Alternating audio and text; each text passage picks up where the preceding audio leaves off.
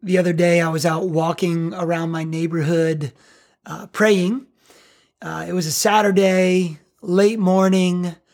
I was trying to get ready to preach the next day. So just walking, beautiful day, early spring, trying to pray. And I was just off. I was just off that morning. I've struggled with that more than normal during these pandemic lockdown days, kind of a low-grade feeling of confusion, like a vague sense of purposelessness and even apathy at times, but also like some insecurity and angst.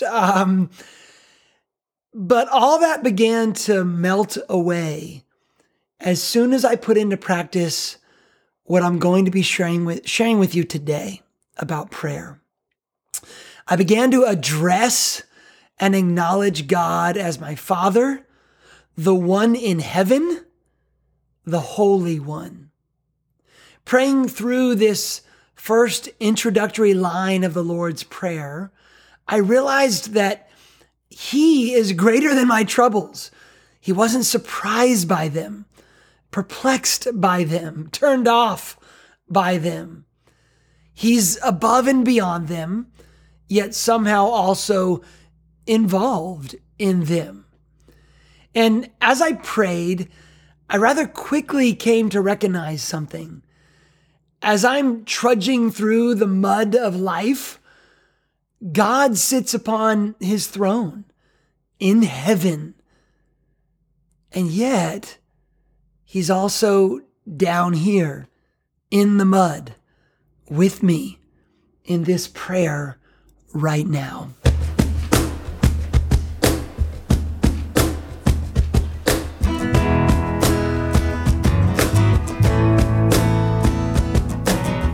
Welcome back to the Such Things podcast. And today we continue talking about how to pray. So, my walk the other day, can you relate? Anybody else waking up feeling that COVID brain these days that they've been talking about in the news? Am I the only one? I don't think so. When I was baptized years ago, I was a teenager, I made my good confession at that time. I said, Jesus is Lord. But when my alarm goes off each morning, that's often not where I wake up. Jesus is Lord. Hallelujah. Rise and shine. Give God the glory. It's more usually like, man, I am tired. I got to get going. I seem to have to reorient myself just about every morning. So that's where the beginning of this prayer comes in. Matthew chapter 6, verse 9, Jesus says, "This then is how you should pray.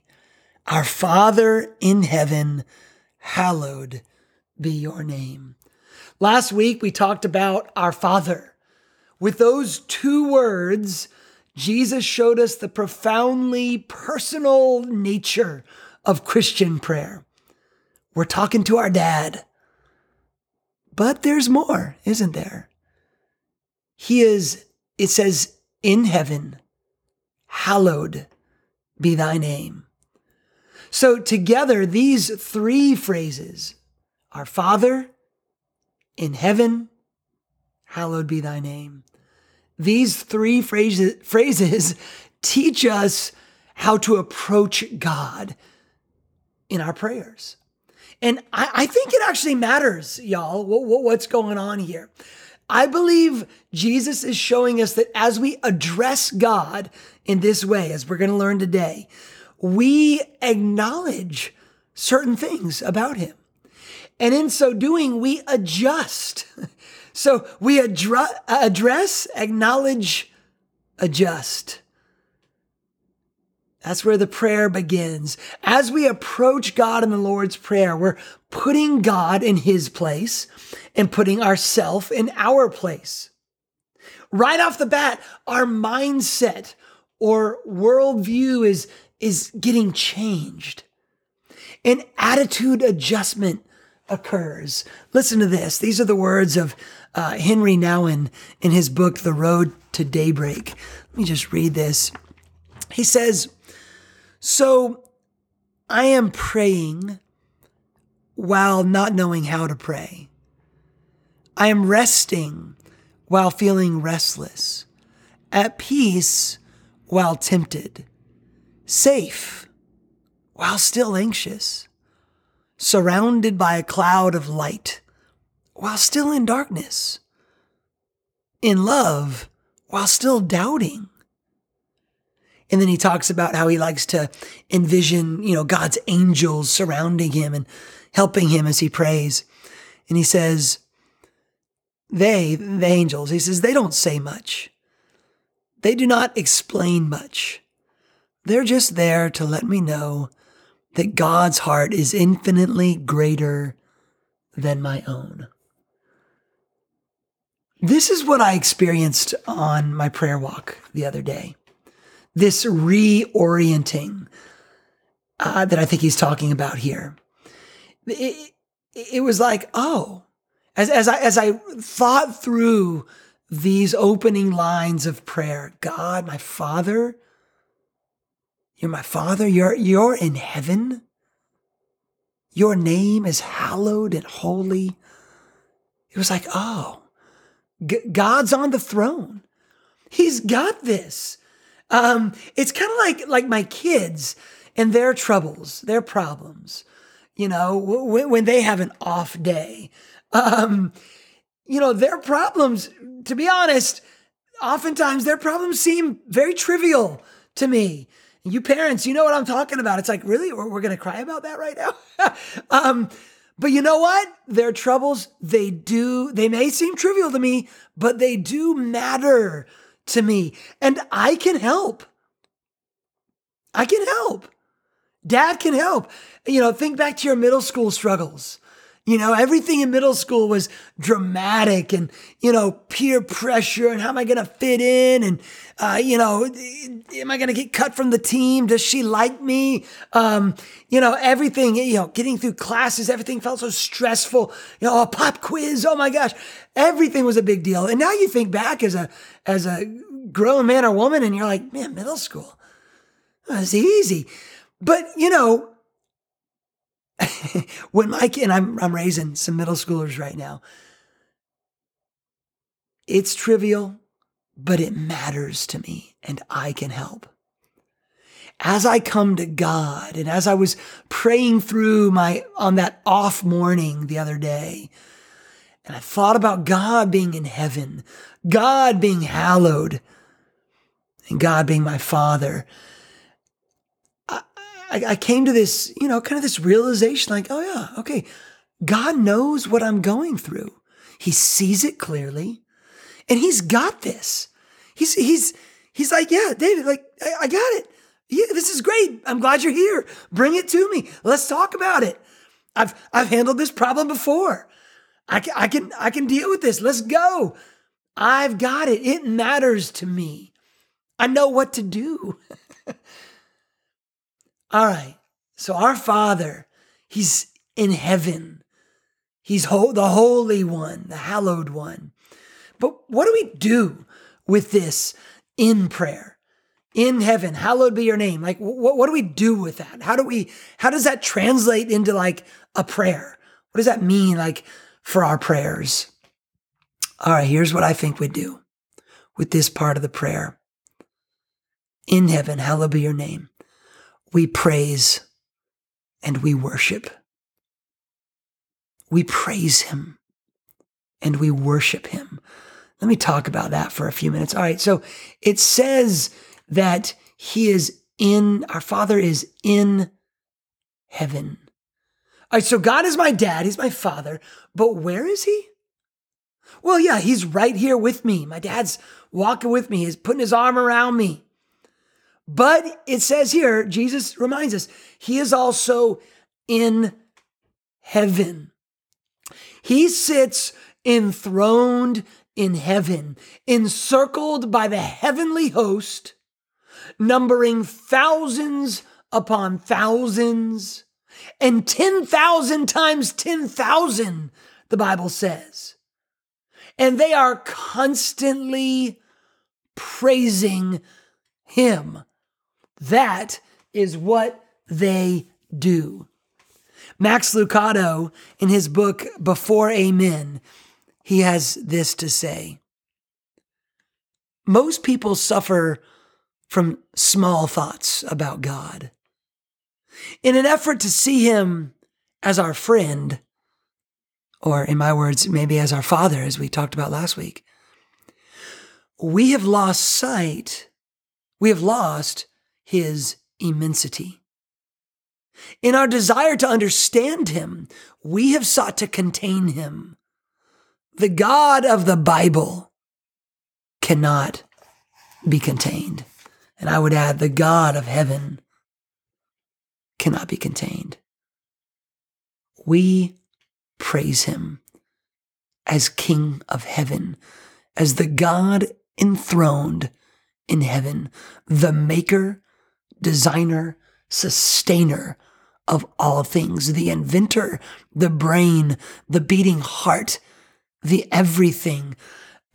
The Bible talks about Jesus, the fullness of him who fills all things in every way. He has the supremacy. I believe Colossians says that about Jesus. So it is imperative that we take some time here in the beginning of our prayers to praise him, to join in the praise that is being given him in heaven.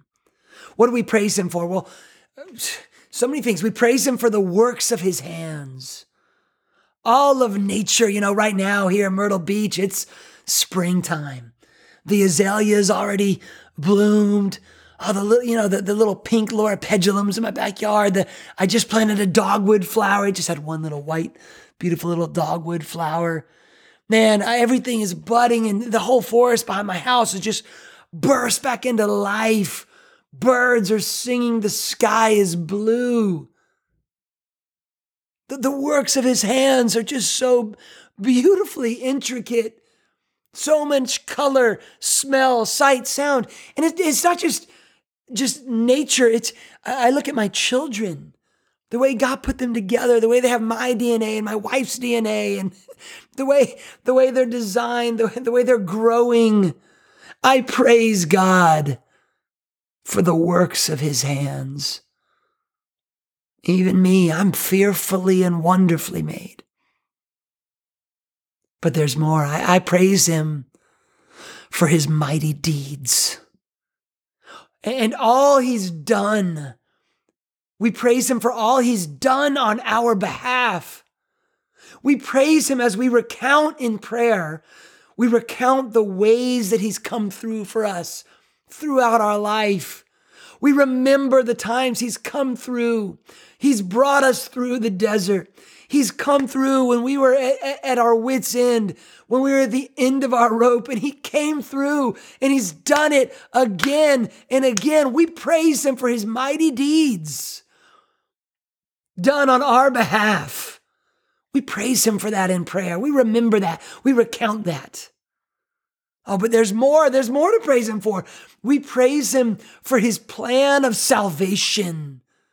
This plan that he had ever since back in the Garden of Eden, the fall of mankind, that even then he began working his plan, sending the prophets, preparing the way for his son, Jesus, to be born to a virgin, to live in an obscure corner of the earth, a sin-free life, as a nobody who changed history. And now to this day, when I was baptized as a teenager, that I was washed in the blood of his son Jesus, who died on a cross for me. A God who died for his creation. What is this plan of salvation? And that someday he will return, riding on the clouds of heaven, to bring judgment upon the earth and to usher me into his kingdom forever. I praise him in prayer for his plan of salvation and for sending his son, Jesus. There's so much to praise him for. And so when we come and we acknowledge in the beginning of our prayers that he is in heaven, we are joining in with that heavenly host. And we praise God. We may even find ourselves singing along with them sometimes in our prayers. But there's more. There's more than just his praiseworthy deeds, substantial as they are. What does it say next? He is our Father in heaven, hallowed be your name. I want to talk about that. Hallowed be your name. See, I can praise him for his great and mighty deeds, for all he's done. But I worship him for who he is. I'm kind of differentiating a little bit between praise and worship, and this is not a theological argument. This is just David as I've learned how to praise and worship in my prayers, how to incorporate this part of the Lord's Prayer. I praise him for all that he's done, but I worship him for who he is. And who is he? He is holy, hallowed, sacred. There is nothing wrong with him. In him, there is complete and utter goodness and nothing else. Untainted, unspoiled perfection. This is what we find when we come into his presence. Max Lucado goes on in his book Before Amen. He says, God's power is unsurpassed and his heart is unblemished. God's unrivaled goodness undergirds everything else we can say about prayer. If he is like us, only slightly stronger, then why pray? If he grows weary, then why pray? If he has limitations, questions, and hesitations, then you might as well pray to the Wizard of Oz. However, if God is at once Father and Creator, holy, unlike us, and high above us, then we at any point are only a prayer away from help. I love that. You see, with God, whatever he does, you can rest assured that it is the right and good thing to do every time. His heart is love and light. There is no darkness, no ego. I used to wonder why God demanded praise and worship, like he had an ego that needed to be stroked. But then as I matured in my faith, I realized he's holy, hallowed. He's set apart. He's like no other. The only appropriate response to him, and he knows this, is praise and worship. It's actually good for us to praise him. We benefit. The only thing that sinful, broken, fallen, fallible, feeble beings like me and you can or should do in his presence is fall down and worship. This is why the longest book of the Bible, the book of Psalms, is a collection of prayers, prayer songs, more accurately. And while they run the gamut of human emotions, what they talk about, but praising God is perhaps the overarching theme of the prayers in the book of Psalms and the songs. So I want to just read some examples in the Psalms. All right, if you've got a Bible, I'm reading in Psalm 18. I'm going to start in verse 6. This first Psalm, it takes a minute to get into the praise part, but I wanted to start here in verse 6, and I'll explain why. Psalm 18, David is praying, verse 6, In my distress, I called out to the Lord. I cried to my God for help. From his temple he heard my voice. My cry came before him into his ears. The earth trembled and quaked, and the foundations of the mountains shook. They trembled because he was angry. Smoke rose from his nostrils. Consuming fire came from his mouth. Burning coals blazed out of it. He parted the heavens and came down. Dark clouds were under his feet. He mounted the cherubim and flew. He soared on wings of the wind. He made darkness his covering, his canopy around him, the dark rain clouds of the sky. Out of the brightness of his presence, clouds advanced. With hailstones and bolts of lightning, the Lord thundered from heaven. The voice of the Most High resounded. He shot his arrows and scattered the enemy. With great bolts of lightning, he routed them. The valleys of the sea were exposed. The foundations of the earth laid bare at your rebuke, Lord. At the blast of breath from your nostrils, he reached down from on high and took hold of me. He drew me out of deep waters. He rescued me from my powerful enemy, from my foes who were too strong for me. They confronted me in the day of my disaster, but the Lord was my support. He brought me out into a spacious place. He rescued me because he delighted in me. We started off reading there about God's ferocious wrath, his might, his anger, in fact. When I was sharing this, I wanted to start here and bear with me. When I was sharing this with our church the other day, I put up some pictures of these ferocious looking bears, like photos of bears in the wild, like roaring and baring their teeth. It was they're like these horrifying real life pictures. I remember coming across a bear in the woods while I was hiking alone in the mountains one day. I saw this like black object through the trees. I was like, oh, what's that? And then I noticed it moved. I was like, oh, that's not a tree stump. Wait a second, that's a bear. And I was alone. I like retreated and like ran back down the trail. And like I found where someone had a fire in the woods. And they had like a bench there, and I jumped up onto it. I like grabbed some of the rocks from their fire pit, and I'm like holding them, standing up on this bench. Like, I don't know what I'm going to do with these rocks, but if that bear comes, I'm just going to like smack him with these rocks or at least do something. But I would be pretty helpless. When you look at the photos that I showed the church of these bears, their teeth, I mean, my puny rocks and my puny little hands, they weren't going to get me very, very far.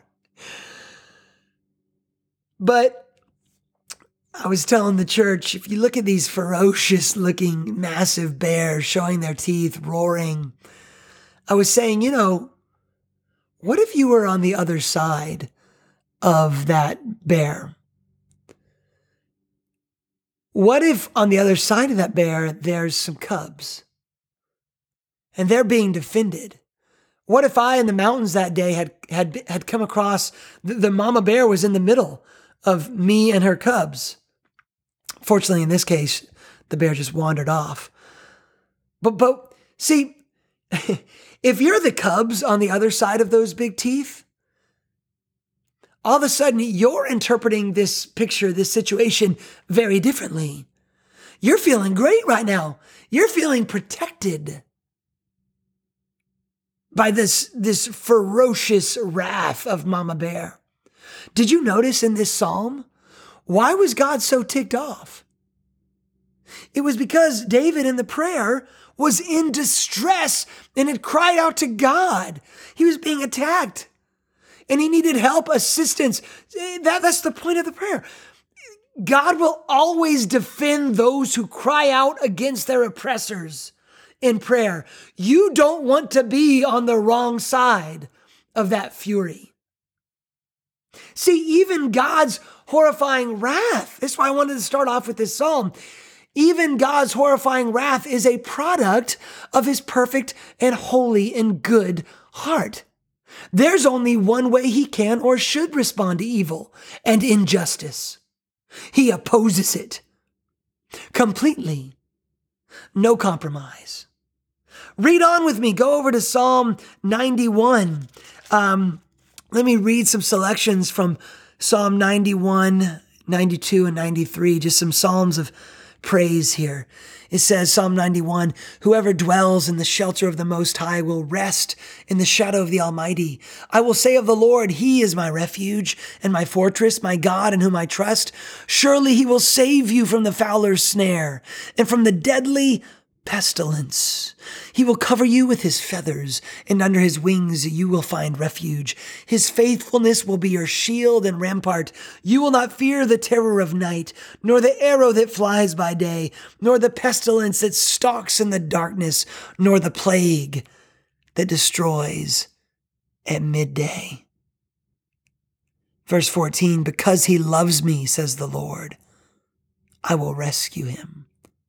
I will protect him, for he acknowledges my name. He will call on me, God says, and I will answer him.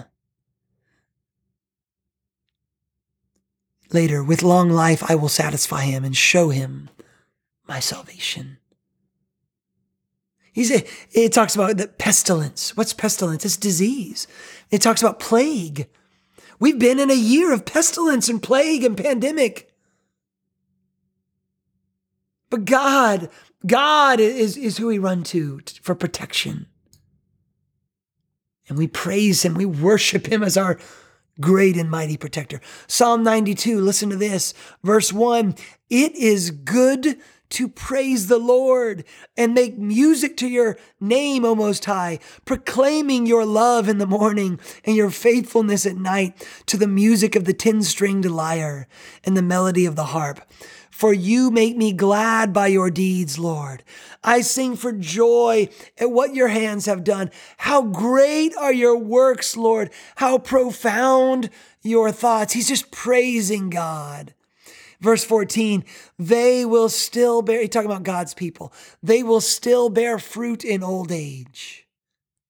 They will stay fresh and green, so fresh and so clean, proclaiming the Lord is upright. He is my rock, and there is no wickedness in him. I love it. He says, it's good to praise the Lord. And that's the first line. And the last line, there is no wickedness in him. There it is. Praise him for his deeds. Worship him for who he is. There's no wickedness in who he is. Last psalm I want to read to you, Psalm 93, verse 1. Listen to this. This is beautiful. The Lord reigns. This is how we need to learn to pray. We say, the Lord reigns. He is robed in majesty. The Lord is robed in majesty and armed with strength. Indeed, the world is established, firm and secure. Your throne was established long ago. You are from all eternity. The seas have lifted up, Lord. The seas have lifted up their voice.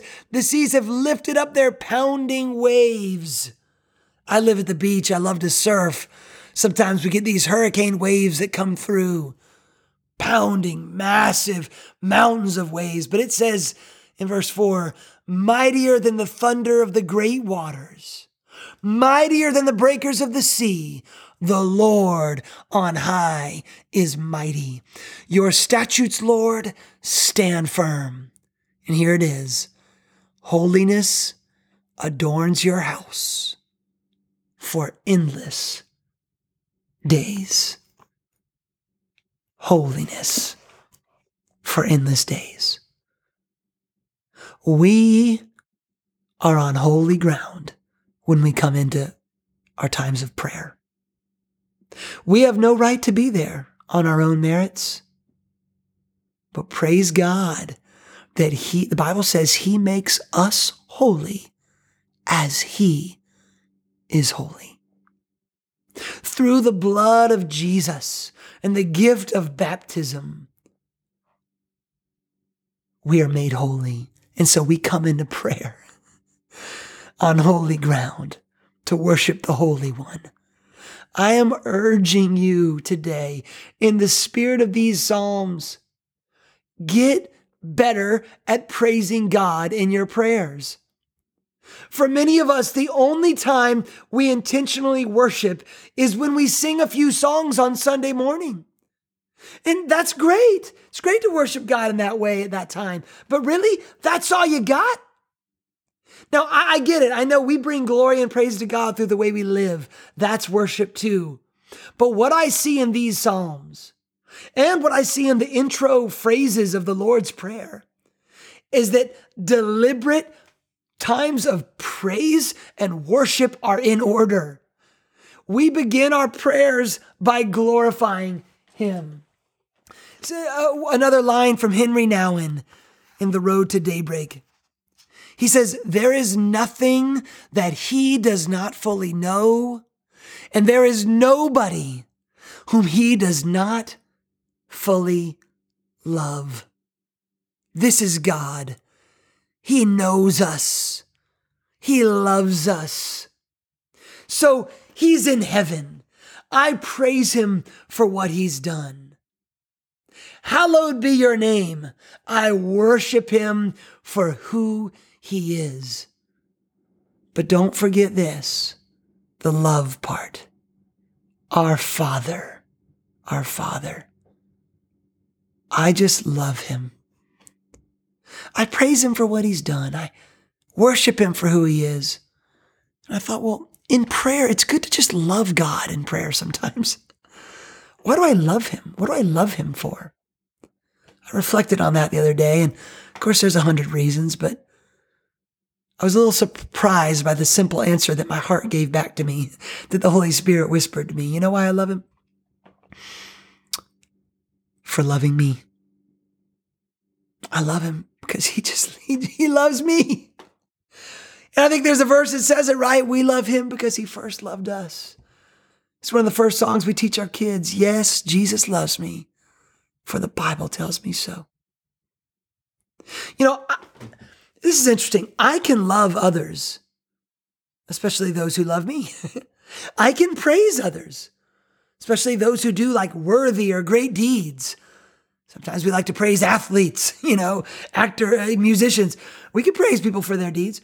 But you realize this, I can only worship one.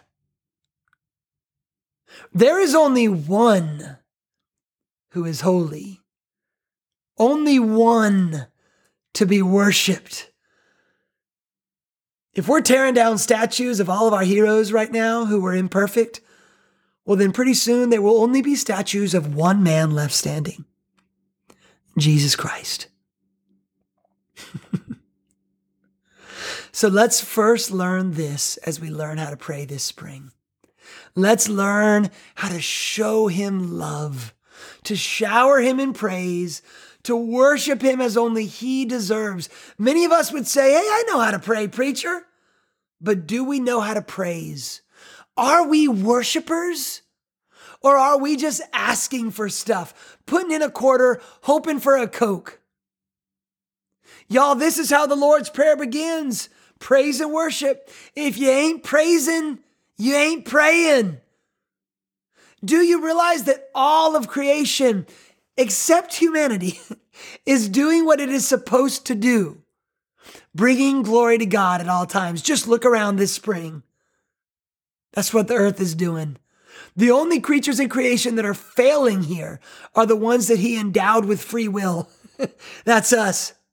But when we come to prayer, we have a choice. We use our free will and we take time in prayer to praise and to just be worshipers of God for a little while. And we just love Him. That's it for this time. Go and put these things into practice. Go pray and go praise your Father who is in heaven. Go make His name hallowed this week. We'll see you next time.